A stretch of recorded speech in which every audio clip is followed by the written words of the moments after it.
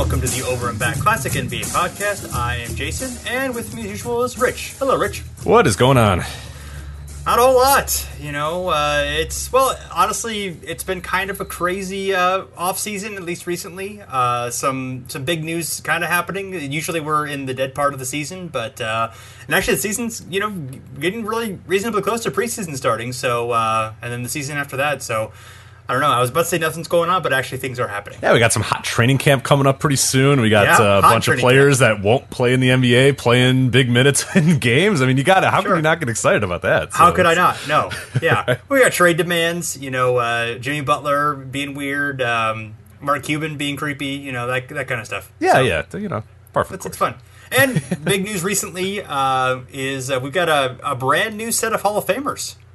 We do a really cool set of Hall of Famers, too. This is one, and this is going to probably happen for quite a while, at least for my generation. I don't know how you feel about this, but I'm starting to see my guys that I grew up with coming in as Hall of Famers, and that's kind of cool to know that, like, dudes that I really liked and guys that I really, looked up to or really enjoyed watching as a kid or as, I was kind of growing into my NBA fandom, starting to go in the Hall of Fame. So it's kind of cool when that sort of happens. So it's kind of aligning with me for the first time in a while. I mean, before there had been, of course, Hall of Fame classes with guys that I was well aware of, but this one really felt like it was one where I was like, oh yeah, like all these guys have like a profound effect on me in one way or another.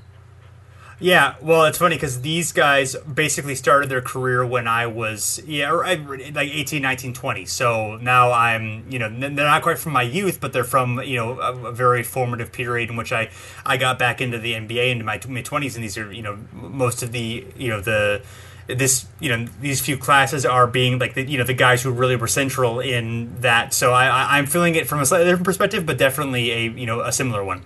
Mm-hmm, absolutely, and then a few of the names we're going to talk about here, of course, are guys that, and one guy like a Grant Hill, who, when I was really, I mean, obviously a little bit younger, I was born in 1987, but he was one of these guys that, as, of course, everybody was looking for that next Jordan or whatever, the next person that was going to be in line to be the superstar of the NBA, and Grant Hill was that for quite a while, and obviously Ray Allen had a transcendent effect, and Steve Nash, and we'll talk about all these guys in a little bit, but yeah, these are some heavy hitters in the Hall of Fame this year. It's not, some years you get a class of guys that are obviously very good players, but not quite elite times, but there are some really heavy hitters in this one, guys that I couldn't wait to talk about a little bit. Absolutely. So we're focused on the six guys who were who are mainly in for NBA reasons. Talking about them, we decided we'd talk about their greatest overall games and their greatest postseason games. So, yeah, I guess we've sort of stumbled into our summer series here, talking about greatest games or last greatest games, or finding different angles to talk about that. It's been kind of just a fun way to do it. Of course, get to use Basketball Reference a lot. We filter these through searching through like game score and obviously great stat lines as well, and then try to find some context about the games and kind of make our decisions that way. We don't just go by game score, but that's definitely our guideline here. Yeah, see, I thought this whole episode we were going to do whole biographies about each one of these Hall of Famers, so I over-prepared a little bit, so that's fine. I also had the greatest games, but I thought we were also going to, I thought this would be a 6-hour show. I got my coffee ready. I thought we were like, all right, let's start with Ray Allen. All right, Ray Allen was born, 19, went to Kentucky, and then, okay. All right, so I guess I'll delete all that stuff. All right, that's fine. Yeah, we'll do the greatest game thing, too. Fair enough. I have that prepared as well, so that we could just do that instead. So. Also, if you think Ray Allen went to Kentucky, I don't know how good a research I meant UConn, I think. I guess my notes weren't very good, so it's a good thing I deleted them. So. All right, yeah, good thing. Right. So, do you want to start off with I watched all of He Got Game, Jason. Come on. All of it, yeah. God, again. Yeah. Copious notes, but I guess, all right, whatever. Right. Cool. We'll have to do that. Save that for a live show. Yeah, that'd be a good one. I mean, last year our Christmas show, we watched Space Jam and got drunk and talked about how shitty it is. In a few years, we'll be able to watch Space Jam 2 and talk about how shitty that one is. Right. Yeah, we need another. Do we ever do a good movie? I don't know if it's. We like our fun games and bad movies. I don't know. I wonder if it's not a good idea to do like a good movie. So. Yeah, we'll have to see how that goes. We'll have to workshop that one, see what happens. Yeah. Well, I imagine Space Jam 2, like everything LeBron does, will be better than what Michael Jordan did. So. Oh, I'm just kidding. Just kidding. At Over and Back NBA, if you want to find us on Twitter. At Jason3. All right, let's get to this guy. So we'll start with Ray Allen. Ray Allen, yes. Okay, all right. Let me delete my He Got Game notes. Okay, so this best overall game. 2007. This is January 12th, 2007. Seattle Supersonics 122, Utah Jazz 114. A throwback here with Seattle Supersonics. 54 points is actually the career high for Ray Allen on 72.4% true shooting, 10 rebounds, 5 assists, and 0 turnovers. So it's a pretty interesting game for this franchise at the point because this was the second highest scoring mark that the Sonics had ever had. The previous high came in March 23rd, 1974, and Fred Brown, a guy we've talked about many times on the show, had 58 points. The game is pretty fun as well. Allen scores 18 points in the fourth quarter and hits and gets 15 of those points in the final 5 minutes. Some other fun stuff about this too. He's a perfect 12 for 12 from the free throw line and 8 for 12 from 3-pointers. So, which I found kind of funny because I'm thinking 8 through 12, yeah, okay, whatever. And I just started doing a little bit of research on this. This is where it's kind of funny. Is 8 threes in a game seems routine, these days. There was 30 times last year that happened. 5 times Steph Curry did it himself. But by the time that this game happened in 2007, just to show you how much the NBA has changed in such a little time, only 118 times in NBA history had a player made 8 or more threes in a game, and only 62 times did a player do it on 12 or fewer shots. So it's not just guys chucking, it's guys efficiently shooting threes or whatever. Unsurprisingly, Ray Allen had the most of those games to this point with 8 or more threes in 8 games for Ray Allen. But yeah, kind of funny that 30 times last year and then 118 times from 2007 until 1983 or whatever it had happened. But right. Yeah. So now it's just routine. I mean, 8 threes in a game is not super routine, but Steph Curry did it 5 times alone last year. Where at that point Ray Allen had only done it 8 times in his career, but still a pretty good record there. And also at this point, some other names here. Dennis Scott was second at this point with 7 games with 8 or more threes, and then George McLeod, our good friend George McLeod. I don't know why I said my good friend. I don't know if George McLeod is actually a friend. I mean, are you? I shouldn't. Not speaking for myself. Is George McLeod your good friend? He might be my best friend. Okay, great, because we're just kind of casual acquaintances. Me and the Cloud, but I'm glad to know that you you are indeed best friends with George McLeod, which I thought he was third with 6 of those types of games, so pretty good there. After the game, Ray Allen definitely confident, says people want to know what the zone is like, and if I could have tape and show people, this is what it's like. You can't explain it; it just happens. So Ray Allen in the zone. Teammate Nick Collison, yes, he used to be a valuable player. He wasn't just a guy at the end of the bench. He said, "Oh yeah, Nick Collison still plays." He scored 25 points and had 13 rebounds. This is his 3rd straight double-double at this point, too. So Nick Collison, competent player at this point. This also helped competent team, not the Seattle Supersonics, because this outburst by Ray Allen and Nick Collison helped Seattle avoid a 7th straight loss. And this was in the midst of Ray Allen's final season in Seattle. He was scoring at a career-high mark. He finished the season at 26.4, but Seattle was really having some trouble. At this point in the year, they were 14-25, and they would end the campaign 31-50, and there would only be one more season in Seattle before they would move to OKC. So this was the year that allowed them to get bad enough to get Kevin Durant, and then, of course, move on to OKC in another year. So kind of sad ending to the Ray Allen's Seattle tenure and kind of Seattle in general. But yeah, they were no good at this point, and it'd be a little while till this franchise was good again as well. Yeah, and they were. They had been good as recently as a couple years before. I think they won 50 games pretty routinely around this time. Exactly, yeah. So, I mean, they actually 31 wins is not obviously good, but it's not usually terrible enough to get the number 2 pick. But that was kind of a weird year where, the Blazers moved up, the Sonics moved up, and I think the Hawks moved up as well. All those teams moved up. It was an unusual situation. I think that was your Boston tried to tank and then ended up getting 5th or something. But then they ended up getting big 3 anyway. So worked out okay for them. Who did Atlanta get that year? Why am I blanking on? Horford. Okay, I was going to make fun of them, but that's actually a good pick. Okay, darn, I was really hoping it was like Sean Williams or Martin Williams. Right. There's a lot of picks from that time to make fun of. So Horford. Yeah, that's true. That's one of the good ones that worked out quite well for them. So good for them. It's actually kind of a fun draft as well. So other than Odin, I'm kind of looking at it now. You have Kevin Durant number 2, Al Horford number 3, Mike Conley number 4. Jeff Green. So these are all competent players still playing a little bit. Yi on Leon number 6, maybe not so much there, but I like Yi on Leon. But Corey Brewer, serviceable player. I don't know if he's the number 7 overall pick. Right. Joakim Noah number 9. The player until a few years ago when his knees fell off. And it's Thaddeus Young comes number 12. And there's some solid players in this. Not a lot of real big superstars other than Kevin Durant and essentially Al Horford, but some good stuff in there for sure. Yeah, absolutely. Marcus Gasol, number 48. in the second round. So there you go. There you go. Yeah, that worked out pretty well as well. Yeah. I think obviously the more memorable performance, as it generally would be, is his. What are the great playoff games of all time? Honestly, especially in recent memory, the triple overtime. Was it triple or double overtime? I'm sorry. This one was triple. I triple believe. overtime. So yes. This was a nuts playoff series as well. This is the Boston-Chicago playoff series from 2009. Just absolute insanity. This entire series.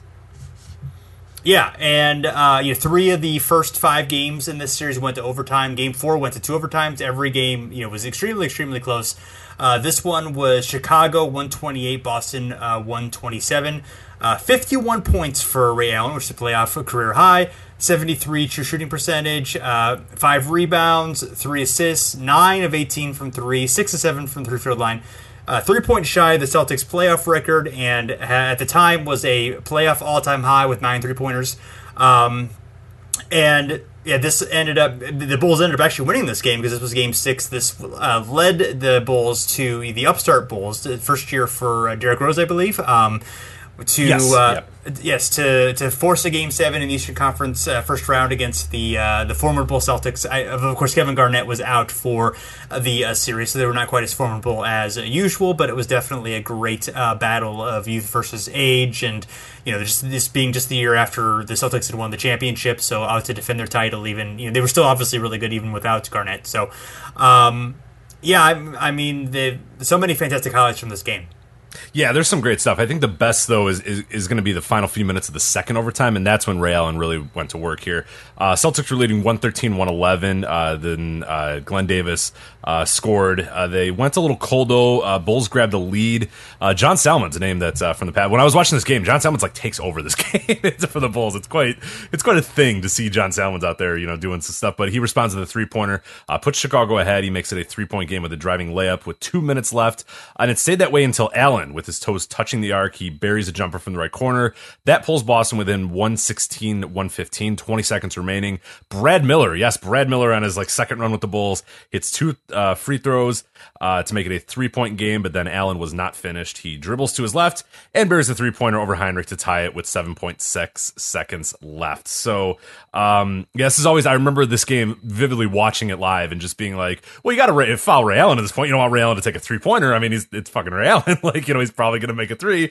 And always the wise coach, Vinny Del Negro, decides, we'll take our risks with Ray Allen and taking a 3. And guess what happened? Ray Allen took a 3 and he scored. And, to put it to triple overtime. And then this is also the game where Joakim Noah had his famous steal and run down the court, foul and one, dunk or whatnot. So there's always a lot of good stuff. But this game is incredible, and this series is incredible. This was on Hardwood Classics a few weeks ago. And I know they show it every so often as well because it is a really, really great one. But Ray Allen had a masterful game, as you said, 51 points, also 7 from 3, the free throw, and then 9 of 18 from 3. But really great game with that second overtime really being the deciding factor, where he comes out and scores their last 5 points and really saves their the game, and really in some ways may have saved their season. Of course, they still ended up losing the game, but I think they ended up having a little bit more of a fight in them, and of course being able to take it to a Game 7 was important. And I think there's an honorable mention performance that's worth noting from 2005, the Sonics and Kings in the playoffs. I believe this. I think the Kings made the playoffs one more time after this. I guess the Kings have made the playoffs more recently than the Sonics have, but I'm not 100% sure about that actually. Which the fact that I'm not 100% sure about that says a lot. But yes, Ray Allen, 45 points, 75 true shooting, 6 of 4 from 3, 5 of 5 from the free throw line. Also, 6 assists, 4 steals, and 2 blocks. Master performance against the Kings. This was, I believe, this was a first round series. This was the same playoffs where the Sonics gave the Spurs a tougher than expected fight, the Jerome James series, as we like to call it. Who's also stout in this game. But yes, this is sort of the last legs of the sort of the old, early 2000s Kings. They'd already traded Chris Webber, but they still had Stojakovic. They still had Mike Bibby. They also had and Bobby Jackson, Brad Miller. They also had Coutinho Mobley and Kenny Thomas. So interesting little team there.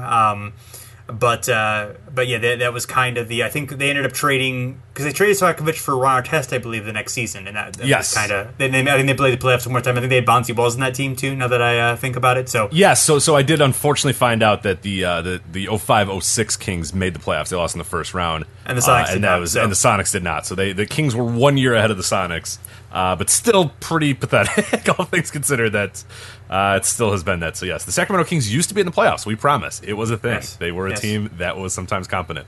We promise. Right. The Bobcats have made the playoffs more recently than the Kings. There we go. There it is. Yes.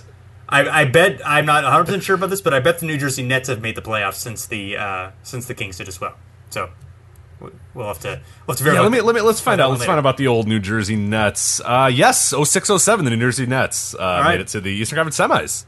That was Lawrence Frank's, not his final season. Never mind, it was right in the middle of Lawrence Frank year. But yeah, they did. That was the... Okay, Kidd was still there. Okay, Kidd was still there. Carter, they were okay. Nenad sure. Krishtik. We can't forget. Yeah, and our actual good friend Cliff Robinson was on that team as well. Oh, absolutely. Yeah. All right. Well, are you suggesting that George McLeod and I are not friends?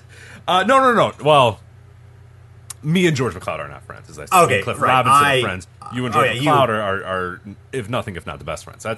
It's weird. It's kind of conflicting there, where I don't know who we consider the team best, or our team, who our best friend is between George McLeod and Cliff Robinson. So right, our combined best friend is of course Jason Richardson. Yes, yes, right. So. Anyway, moving on to Maurice Cheeks. About time you made the Hall of Fame. And what the hell? 2018 is when we put Mo Cheeks in the Hall of Fame? What are we doing here? It's a little weird. Yeah. Well, I mean, maybe we'll be able to get some of the older guys. Maybe our Jack Sikmas, maybe our Bobby Dandriches. Maybe guys from that era that seem to have gotten lost in the shuffle and are inexplicably not in the Hall of Fame. Are going to be able to make it in, with Mo Cheeks being in there. Of course, he's, been active coach in his career. These guys been around, kept his name out there. So, of course, the clips of him helping that girl with the national anthem, all kind of popped around. So, he does some nice things. So, not the best coaching career, but that's not what this is about. This is about a great playing career. And, his best performance, game score does not have...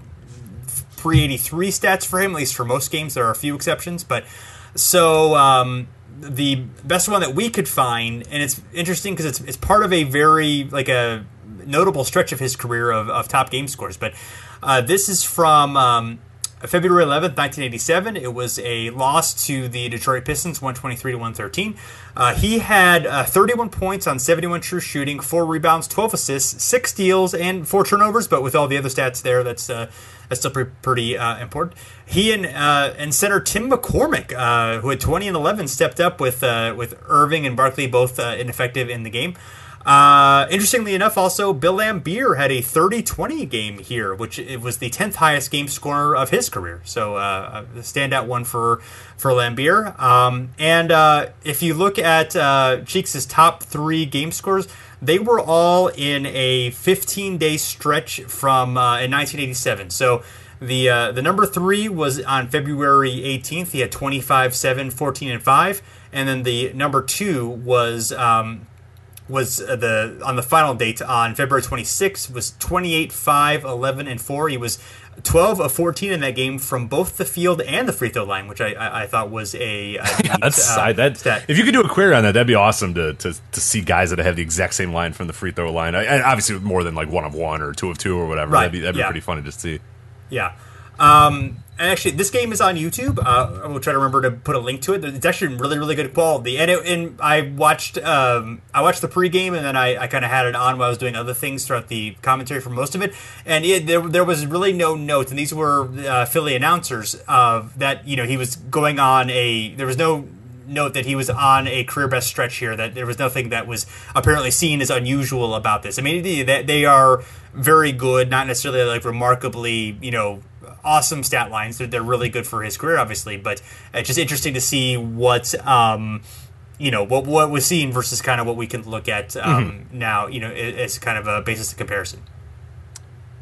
Yeah, it's this is a game that I was able to check out a little bit when you put it in the notes, and yeah, it's rare that you get because there are obviously plenty of games on YouTube. They're kind of chopped up and they're a little bit weird, but this one is in pretty decent quality as well. A lot of times the audio is either sounds like crap or whatever, but this one looks really pretty well, and it's pretty awesome when you can watch a game like that and consume it and stuff, and anything that keeps the pregame too. I love that aspect of it as well. Just the other and one thing I really do enjoy about this, and it's like you said these are Philly announcers. A lot of times when you watch some of the older games and you find them on YouTube, they tend to be like kind of the local broadcast. Like I remember I was watching a Utah Jazz game and it was like the Salt Lake City announcer, and it's cool because like usually my consumption of NBA has been national, other than the teams that I of course watch, like the Bulls are ones that I watch locally. But it's kind of cool to hear these announcers that I've really never heard before and get like a local, because I think you get a whole different sense of kind of the tenor around players when you listen to their normal announcing. Except for in this case, like you're saying, Cheeks is on a career best record. Everyone's just like, yeah, whatever, okay, whatever. Not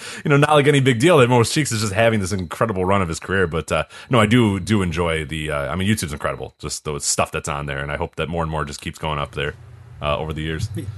Yeah, absolutely. Yeah, this game was cool because the pregame stuff, as you mentioned, this was Julius Erving's retirement year, so he was having big tour, big ceremonies, and they had they had a really long pregame ceremony in San Antonio with talking about his ABA days and talking about how important he was to surviving the ABA, and they gave him like a pair of cowboy boots, and and the PA announcer in San Antonio was clearly knew a lot about his career. I think he dated back to the ABA days and really did an excellent job of talking about him and his legacy, and then Irving's book. He didn't play in the game because of injury, so he was in a suit. But it was cool to see. That was definitely check it out if you get a chance. Yeah, definitely.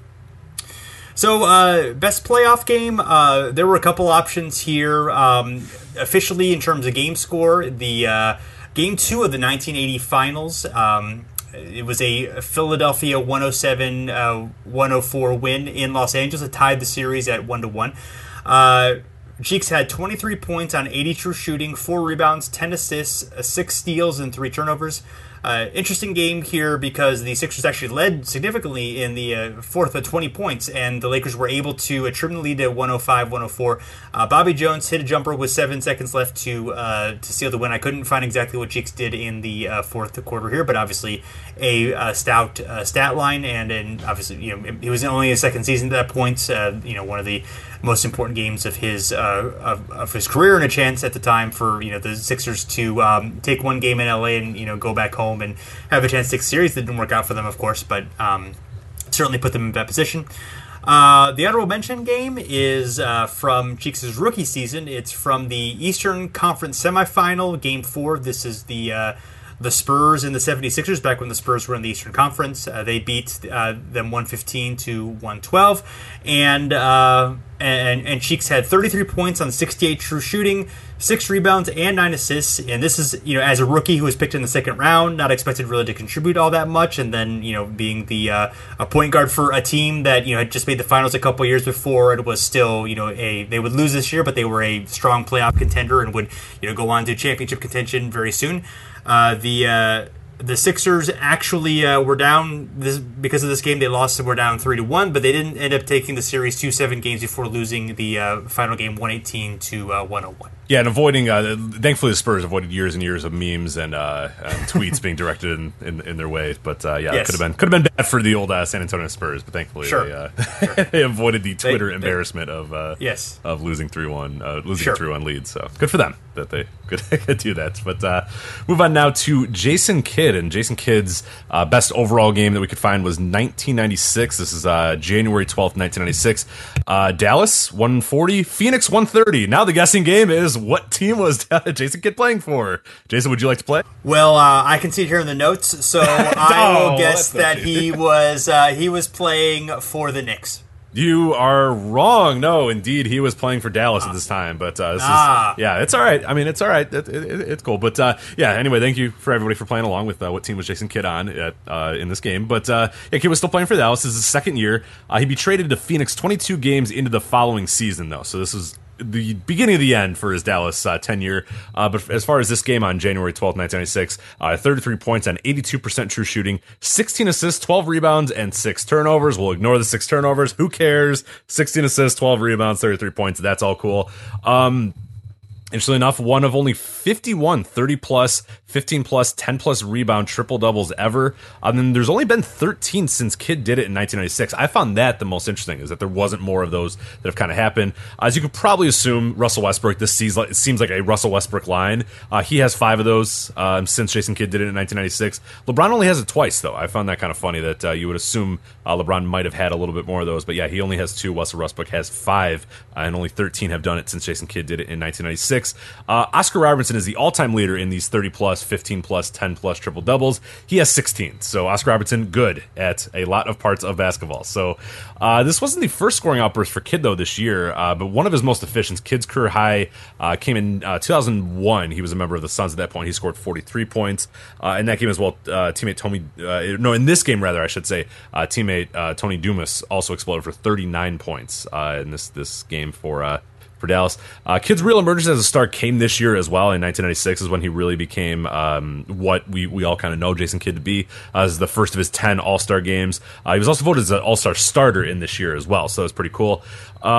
And Mavericks, the prior year had seen tremendous improvement, but things really fell apart this season. Mavericks stumbled out of the gates. At this point, in January 12th, they were 10-23. They'd finished season 26-56. Everybody hated each other. Kidd would be gone after the next year, and then the Mavericks would obviously float in obscurity for a few more years until Dirk came to town and Nash came to town, and everything kind of worked out a little bit better.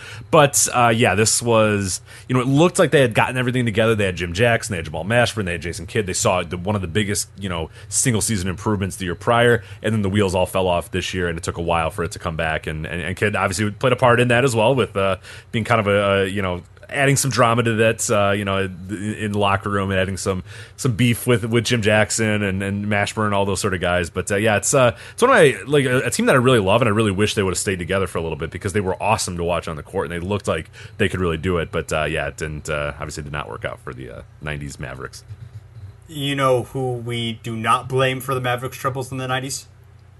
Don Nelson? My best friend, George McLeod. My best friend, George McLeod. Yeah. All right, good. Yeah, okay. Yeah. Because he didn't. No, it was not George McLeod's fault. I'm sure he was all good on the up and up. Yeah. He didn't have the best game here. Only 10 points on 3, nice shooting, 0-3 from 3. But, maybe Kidd was too busy, giving assists to, 16 other players. Well, not 16 other players, but, the other players in this team, rather than, I guess Tony Dumas got the love here. 6-9 from 3. Yes. Yeah, but, 15-9 from the field. Probably his best game, I would imagine. Yeah, so good for those guys. Yeah, Tony Dumas, of course, probably his best game. And George McLeod, good, because, as long as you're not getting involved with Tony Braxton, you're probably okay. That's like, you know what I mean?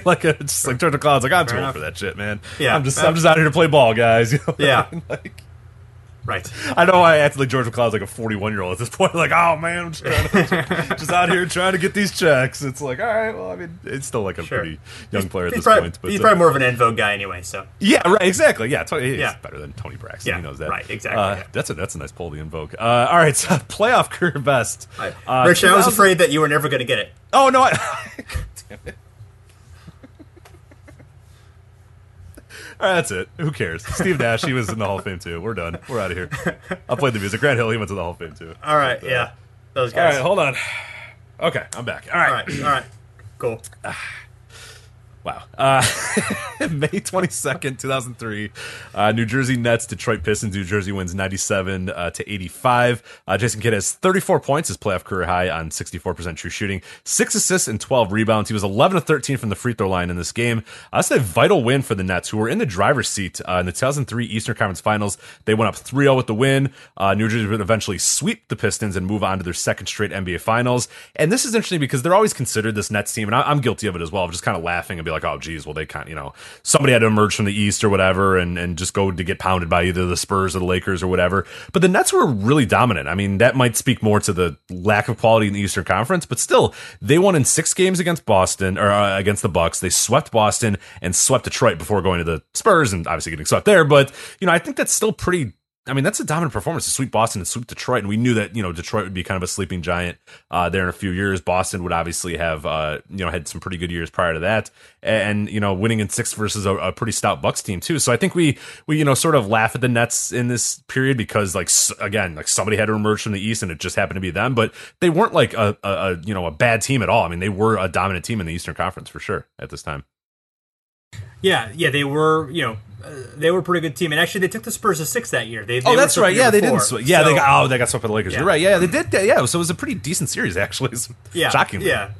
Yeah, I mean, it wasn't, it was clear the Spurs were better, but they gave them a tough fight. That was don't watch any of the games though. We cannot recommend any of the games being consumed for public consumption. Yeah. So don't do that. But not a peak for NBA aesthetically for sure. No, definitely not. If you want to see baggy shorts, yes, then yes, it's definitely peak baggy shorts era. But yeah, no, definitely, and Aaron Williams, lots of Aaron Williams. If you really like Aaron Williams, you'll like that series. Yeah, a whole lot of Aaron Williams. Yes. Honorable mentions here.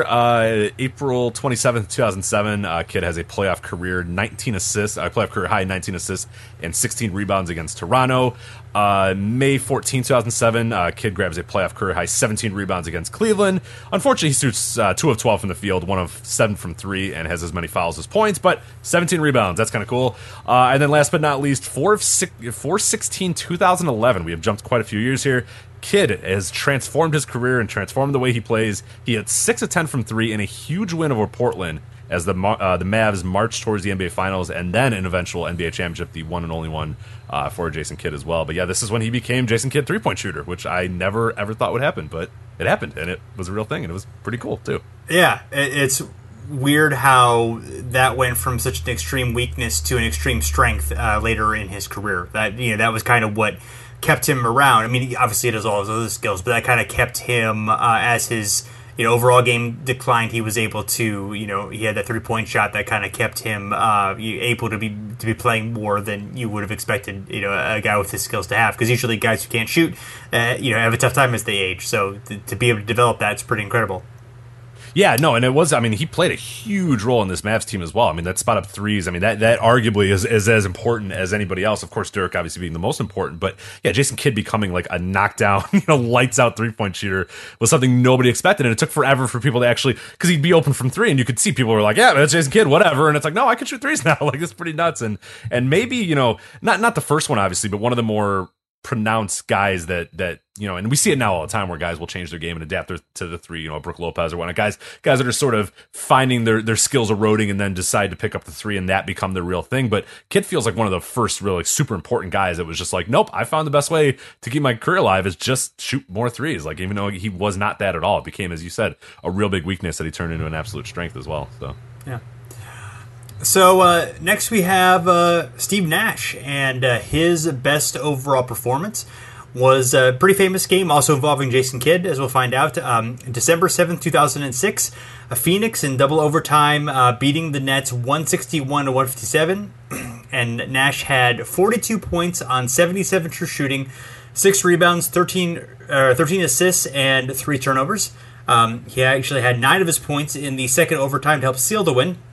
And this set his regular season career high, although he would actually tie that 15 days later against Washington, where he would have 42, 3, and 12. It would be his 8th best game score. So interesting little flurry in his during this time for him in his career. This actually was after his 2 MVP seasons, and a lot of people think that his 2007 season was actually the best of his career. It was certainly comparable to those MVP seasons, but he may have been at his peak at that point at age 32, almost 33 at this point. So, and this also happens to be the 5th highest game on Jason Kidd's game score list. He had 38, 14, and 14 in this game, speaking of big stat lines. But this is a classic game.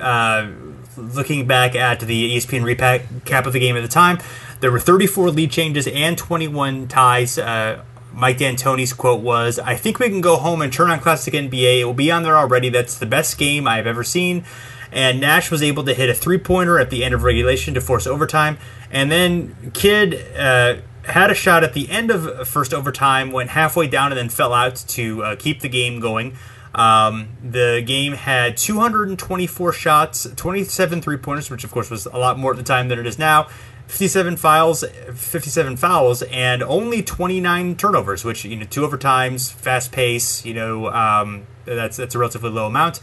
And the last tie in the game was at 157 with 33 seconds left.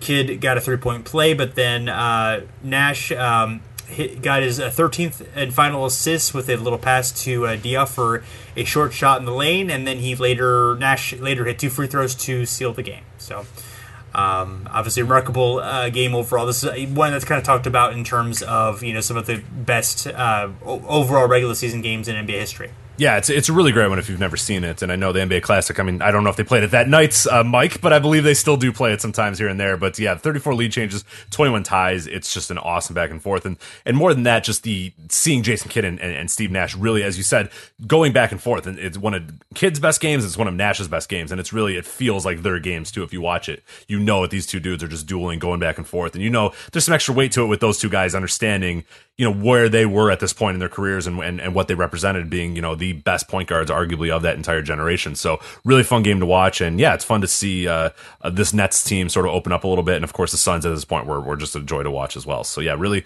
really fun game if you ever get a chance to check it out. Yeah, definitely. And the fact that, of course, they've been teammates, with each other and, had roughly parallel, years of their career and often compared to each other. Yeah, definitely a great standout for both guys. Yeah. So best playoff performance is from May 20th, 2005. It is Game 6 of the Western Conference Semifinals. A 130-126 win for Phoenix against Dallas. The Suns sealing the series with this win. And Nash had... we probably don't need to do the guessing game here on which team that Nash played for. You want to guess? I know all too well, unfortunately, because I was obviously a big Mavericks fan at this time, and I know that he had left for the Suns at this point. And not the Lakers, though. He's not on the Lakers. No. Okay, all right. Warriors. His Warriors practice squad. Right. Whatever. Yes, exactly. Yes. So the Lakers. He never played for the Lakers. What are you talking about? That never happened. So okay, Steve Nash, Lakers. Come on, what are you? You're nuts, Jason. What are you talking about? Ridiculous, doesn't That's it? never happened. Yeah, that's not. That would not be fun at all if he went to the Lakers. It would not be fun in any level whatsoever. So no, there's no way that happened. So yeah, obviously not. Yes, so he had left Dallas for Phoenix in the prior offseason, had won the MVP, now battling his old team in the playoffs. 39 points on 73 true shooting, 9 rebounds, 12 assists, 4 turnovers, but in 15 minutes, that's not too bad given how much he handles the ball. It's actually his second best overall game score, really remarkably high on his overall list. He was able to make his final 5 shots in the game and had 8 points in the final minute of regulation and 7 more in overtime. So really scoring flurry toward the end. Of course, you don't necessarily think of Steve Nash. Obviously, he has great ability to shoot and great ability to play make, but you don't necessarily think of him as a guy who's going to go out there and gun and have just like a scoring flurry. But at least in this game, he absolutely did that. Yeah, and it was and I was going to say just an incredible way to cap off his MVP season as well, or not cap off his MVP season, but put maybe a little bit more of a stamp on the MVP year for sure. Yeah, and they were able to, the Suns, they were down 16, fairly late in the game. Nash hit a three-pointer to force overtime, and then made the three that put the Suns ahead for good in the overtime, and Dirk Nowitzki's quote was, he made some unbelievable plays, not only today to win the game, but in every game they won. I've never seen him play better than this. I think he really wanted to show all of Dallas what we missed, and he really did that. So, and obviously they have a very close friendship with each other even today. And from the New York Times recap here, pointed out that Nash scored more than 30 points in each of the final 3 games of the series, including a career-high 48 points in Game 4, which we'll get to in a moment. And during the regular season, he scored more than 30 points just twice. And his averages over the 6-game series, 30.3 points, 12.0 assists, and 6.5 rebounds. So obviously pretty stout. And I wanted to mention that 48-point game as an honorable mention here because it happened in the same series. It was obviously very important. The stat line there, 48 points on 81 true shooting, 5 rebounds, 5 assists, 3 steals, and 9 turnovers. But yet it was still his third best overall game score of his career, including both playoffs and regular season. So obviously a remarkable game, 23 points in the third quarter. And another interesting thing is the Suns actually lost this game by 10 and were never closer than 9 in the fourth quarter. And I read about where the Mavs kind of intentionally try to turn Nash into a scorer in this game, and that actually kind of played to the Mavs' hands because obviously they took him out of the game as a distributor and sort of took away the rhythm of the Suns' usual offense. And Nash obviously made the adjustment and was both an amazing scorer and playmaker for the final 2 games of the series.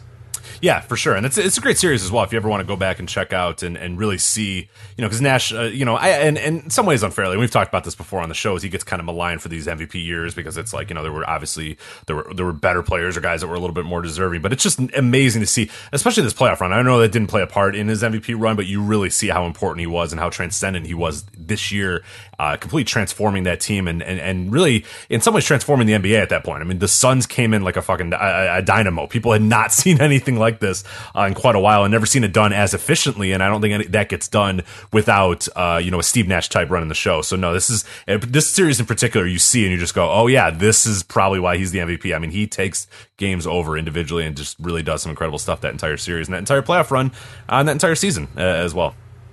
Yeah.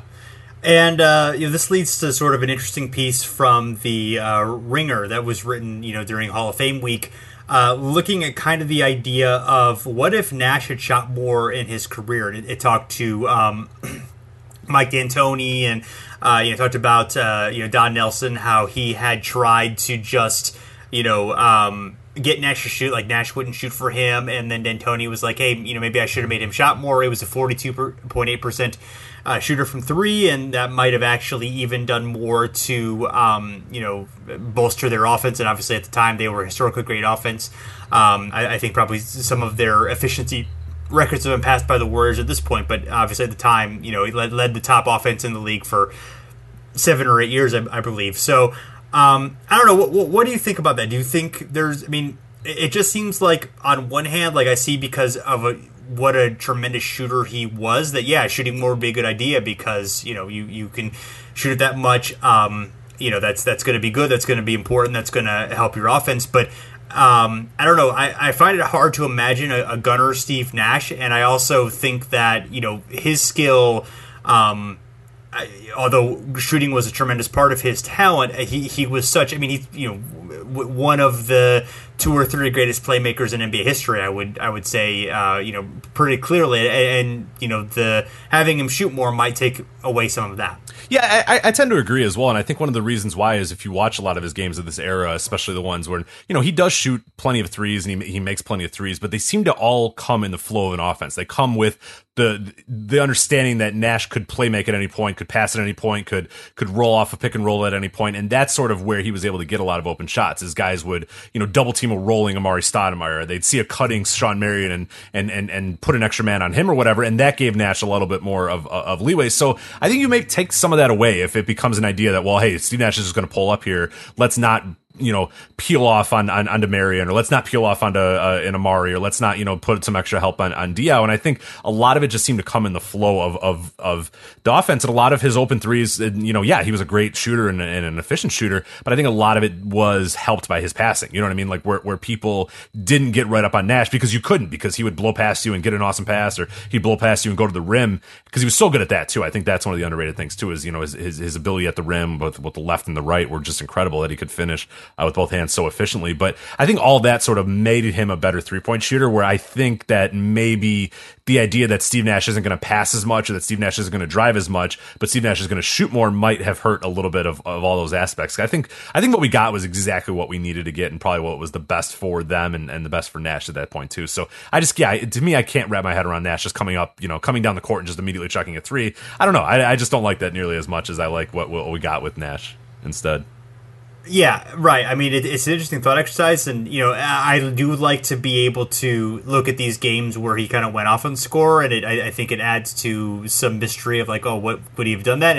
You get some of those highlights, and it's fun to see. But yeah, I like the normal Steve Nash better than the idea of Steve Nash is trying to be kind of like a Steph Curry, because we got a Steph Curry, and I love Steph Curry, but don't know if I want like everyone to be like Steph Curry, you know? Yeah. And Curry as well is a guy who I think benefits a lot by his ability to drive. And that's a guy, Nash too. Like we talk about Nash shooting, we talk about his passing. He's a great at getting to the rim, real crafty at getting to the rim. And Curry's that way too. I mean, that's one of the reasons what makes Curry so insane is that, yeah, you can guard him from 35 feet, but then he's going to blow by you and hit a layup on you. He's one of the most efficient scorers at the rim, and Nash was one of those guys as well. So that always played a huge role in it. So yeah, I'm happy with what we got with Nash. And yeah, maybe he could have shot more, but I think, I think more, I don't know, it's hard to explain because it's like, well, they were fine. They're like historically great offense. Like, I don't know what else they would have done that was much better. And I think as well, being that Nash was what he was, and there's a highlight video when he got into the Hall of Fame a few weeks ago, that was Nash's like best passes every single year of his career. And it's just insane to see the stuff he was doing. And be so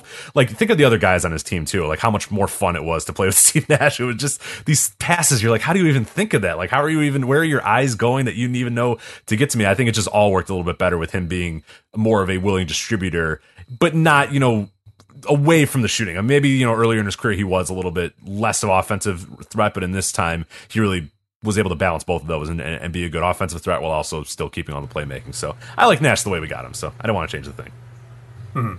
Fair enough.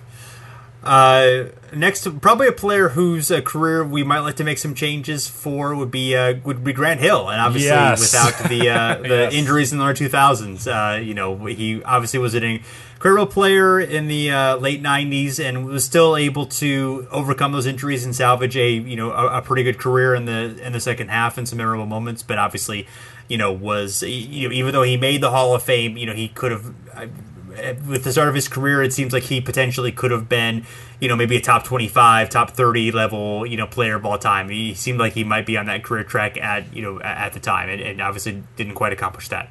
He's a guy too. If you haven't ever like gone back and watched a lot of like Grant Hill highlights, like a really transcendent. I mean, I know there were some articles coming out about him being like the first point forward, and that's not true at all. Like he definitely was not the first point forward, but a very dynamic guy that could do almost everything. I mean, it just was weird that you have a guy who was pretty well, pretty decent size, who could dribble well, who could drive well, who had good speed, who had good defense, who had good dunking ability. Like Grant Hill was kind of the all around player and seemed like the next step in the line of like, oh my God, Jordan was good, but this guy, he's a little bit taller and could do a little bit more, but of course, and he did for quite a few years. And we'll talk about those years in a sec here. But this was his best game ever in 1999. This is February 8th, 1999.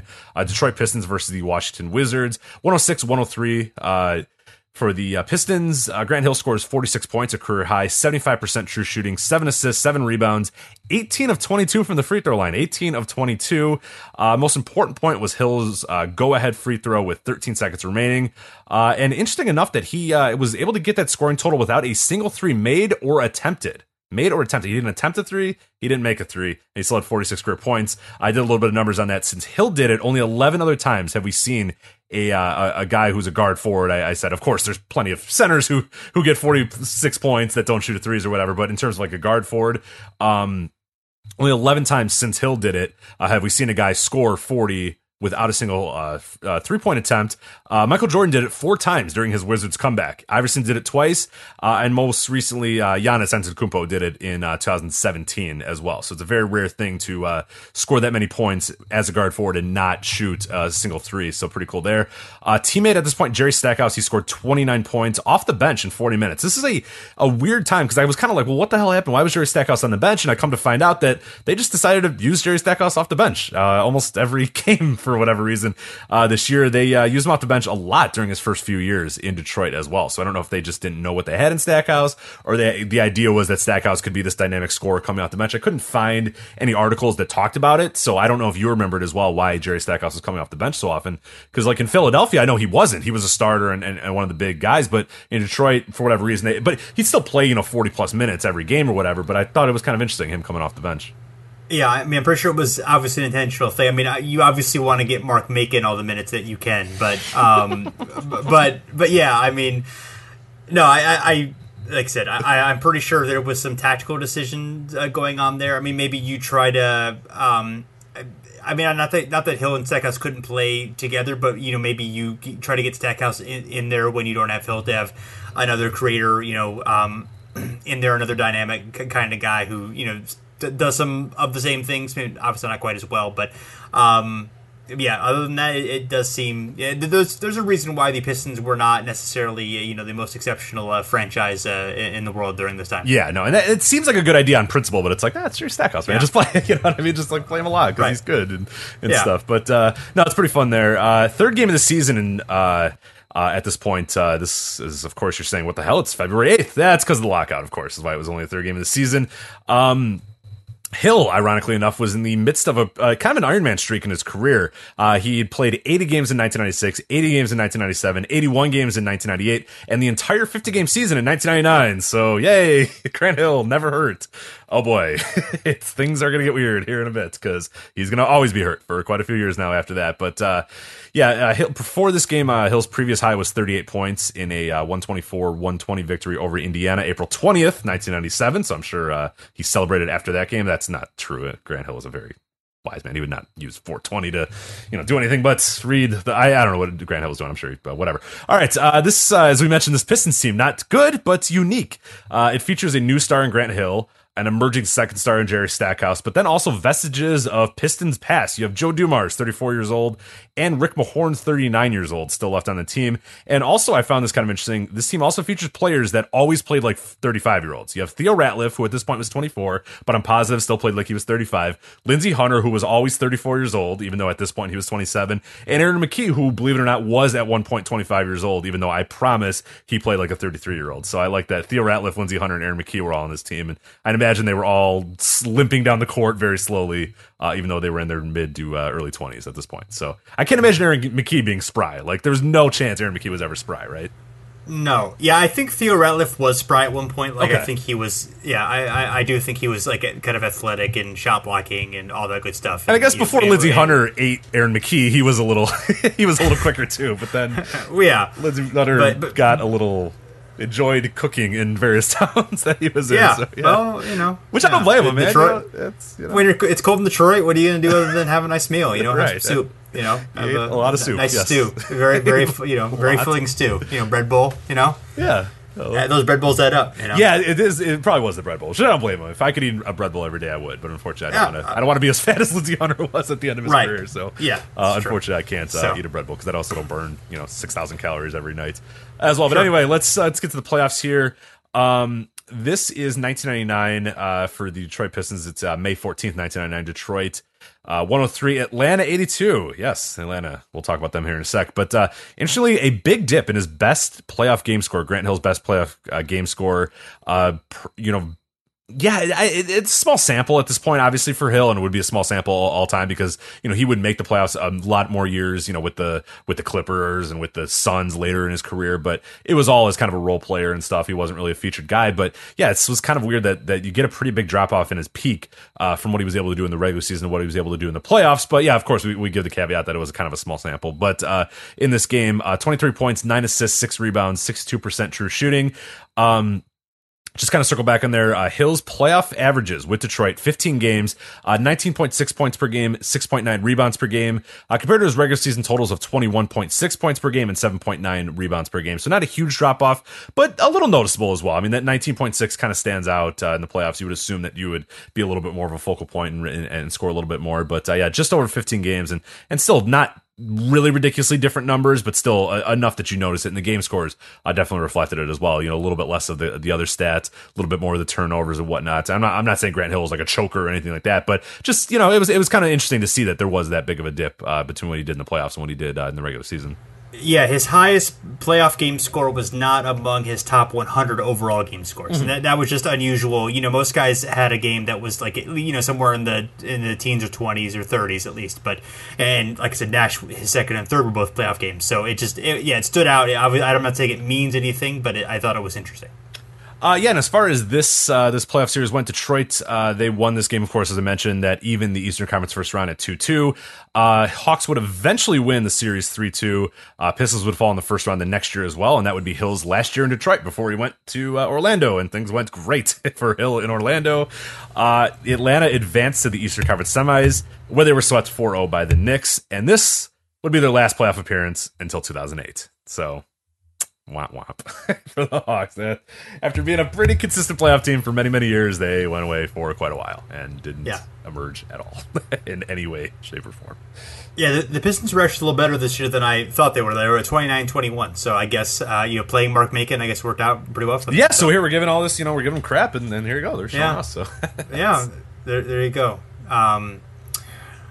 So moving on. Next we have Charlie Scott, and of course the great player for the Squires in the ABA, and with the Suns and the Celtics in the NBA, and his best. Of course, we don't have game score for his career, basically, so we have to go by what we have, and kind of looking at point totals and looking at and looking at some of his best stat lines and so forth. The ones that stood out were a game from 1972, from November 23rd, 1972, the Suns beating the Pistons 128-122, and Scott had 42 points on 68 true shooting, 10 rebounds, 15 assists. This was actually the very beginning of his second season with the Suns. He only played there 6 games in the previous season after he defected from Virginia of the ABA to Phoenix toward the end of the season, abandoning a team with Dr. J on it for, I guess, for greener pastures, or I guess if it's Phoenix, it's browner pastures. Yeah, more sand. Sure maybe you really like sand. I mean, I like the. He likes the dry weather. I like the. Yeah, he's the opposite of Anakin Skywalker.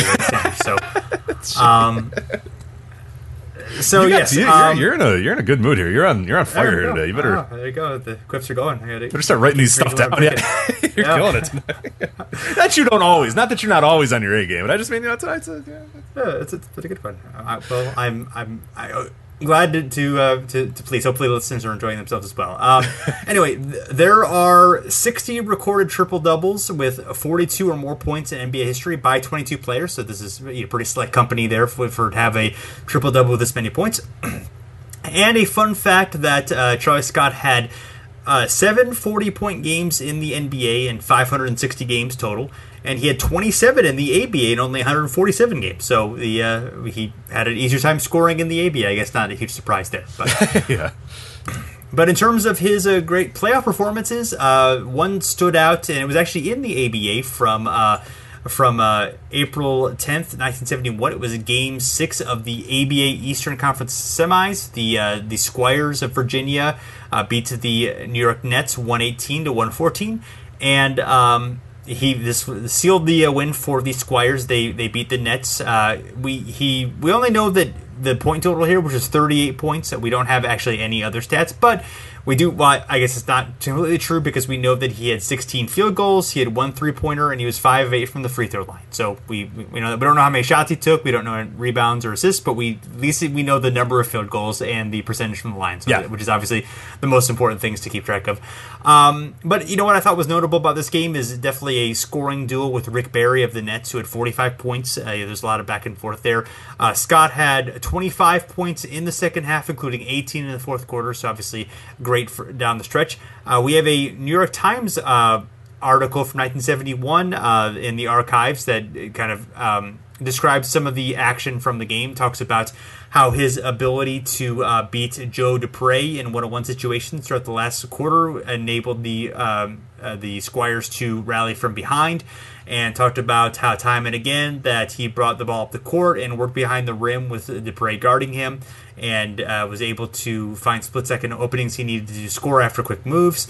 And the game was tied 96-all when Scott drove around Dupre for the tying basket, and then with 50 seconds to go, and the Squires up by 3, Scott passed it inside to Doug Moe, who sank the game-clinching basket. So, based on the description there, with some clutch play, high point total, and a fun duel with Rick Barry. So I thought this was a good choice for that. Definitely, and I know that for people that are, you're probably familiar, most of the people listening to this, you're probably familiar with a lot of the other guys we mentioned here, but Charlie Scott you might not know a lot about.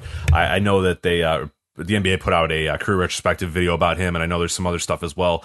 Not only NBA, but also street ball as well, doing in New York City, Rucker Park, stuff that he was pretty famous for, those as well. So if you get a chance, go check him out, because he's a really, really fun player, and one that, I'm assuming most of the people probably listening to this were not aware of him or have not seen much of his games. But definitely one to watch, and a very, very fun player, and a definitely deserving Hall of Famer for sure. Absolutely, yes. Well,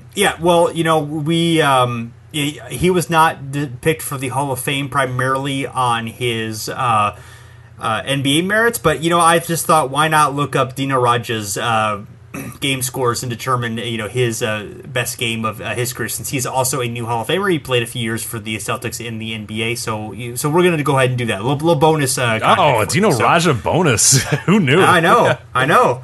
It's big. And yes, Dino's top two are from the same month in March of 1994.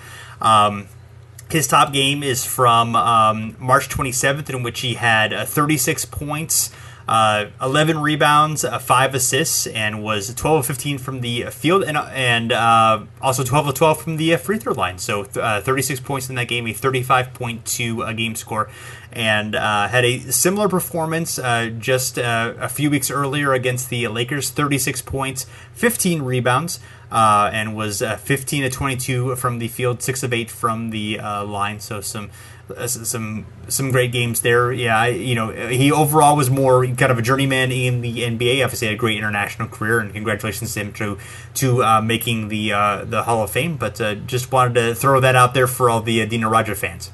Yeah, and it would be interesting. The thing with Dino Radja, if you're not familiar, I mean, obviously we're not going to talk about it on this show because it would take quite a while, but the whole... Because he was signed initially to come to the Celtics, or he was drafted initially by the Celtics in 1989, and had all plans to come to the team around that year. There was issues with him getting out of his contract in Yugoslavia, and him having to go to Rome to play for a few years and stuff. But it would have been pretty interesting to see what he would have done, because and by the time he came to the Celtics, he was obviously still in his prime. But it would have been fun to see him a few early years prior with that still pretty good Boston team, with Larry Bird, with those sort of types, and see how much different his career would have been. Because he comes to the Boston, I think it was 1993 or whatever, and that's obviously a very different team now. It's your Rick Fox, Celtics, and it's not the same, level of Boston that it was when he first tried to come into the league. But that would have been fascinating to see what he would have done, because he had a pretty solid NBA career. Obviously not a great career, but loses 3 or 4 years that may have been pretty important to him. Maybe straight up making the Hall of Fame as an NBA player. We have no idea what those 3 years would have been, but definitely pretty interesting to see, because he was a very, very good European player at that point. Yeah, absolutely. So, pioneer. Congrats to him. Some a cool honor for him. Just we gotta give some Dino Radja some love. I mean, the Hall of Fame did it, but we have to give the cherry on top of the sundae, so to speak. Yeah, for sure. And by the whole thing with him in Yugoslavia, I mean, it went to like U.S. District Court and stuff. It was a complete disaster. It's like a really, really ridiculous thing that went on, because Yugoslavia did not want him out of his contract, and the Boston wanted him. It's kind of funny to see just these international teams sort of battling after each other. But definitely pretty interesting there if you ever get a chance to read about that or check it out. But Dino Radja, pretty prolific European player, and a pretty decent NBA player as well. So yeah, exactly. So anyway, that's all we have for this show. Thanks everyone for checking us out. You can find us on Facebook and Twitter at Over and Back NBA. We are part of the Step Back at Fansided, so check us out there. Check all the great podcasts and articles that are going on as the season winds up, I guess. Is that the expression? I don't know. As the season gets into gear, we're going to have a lot of coverage of a lot of season previews and a lot of cool stuff. There's stuff going on there all year round, so definitely check it out, and give us a rating, review on iTunes or Stitcher, wherever you listen to your podcasts. We are on every major platform, and if we're not on one that you like, you let us know, and we'll get on there. So thanks for listening, and we'll be back again soon.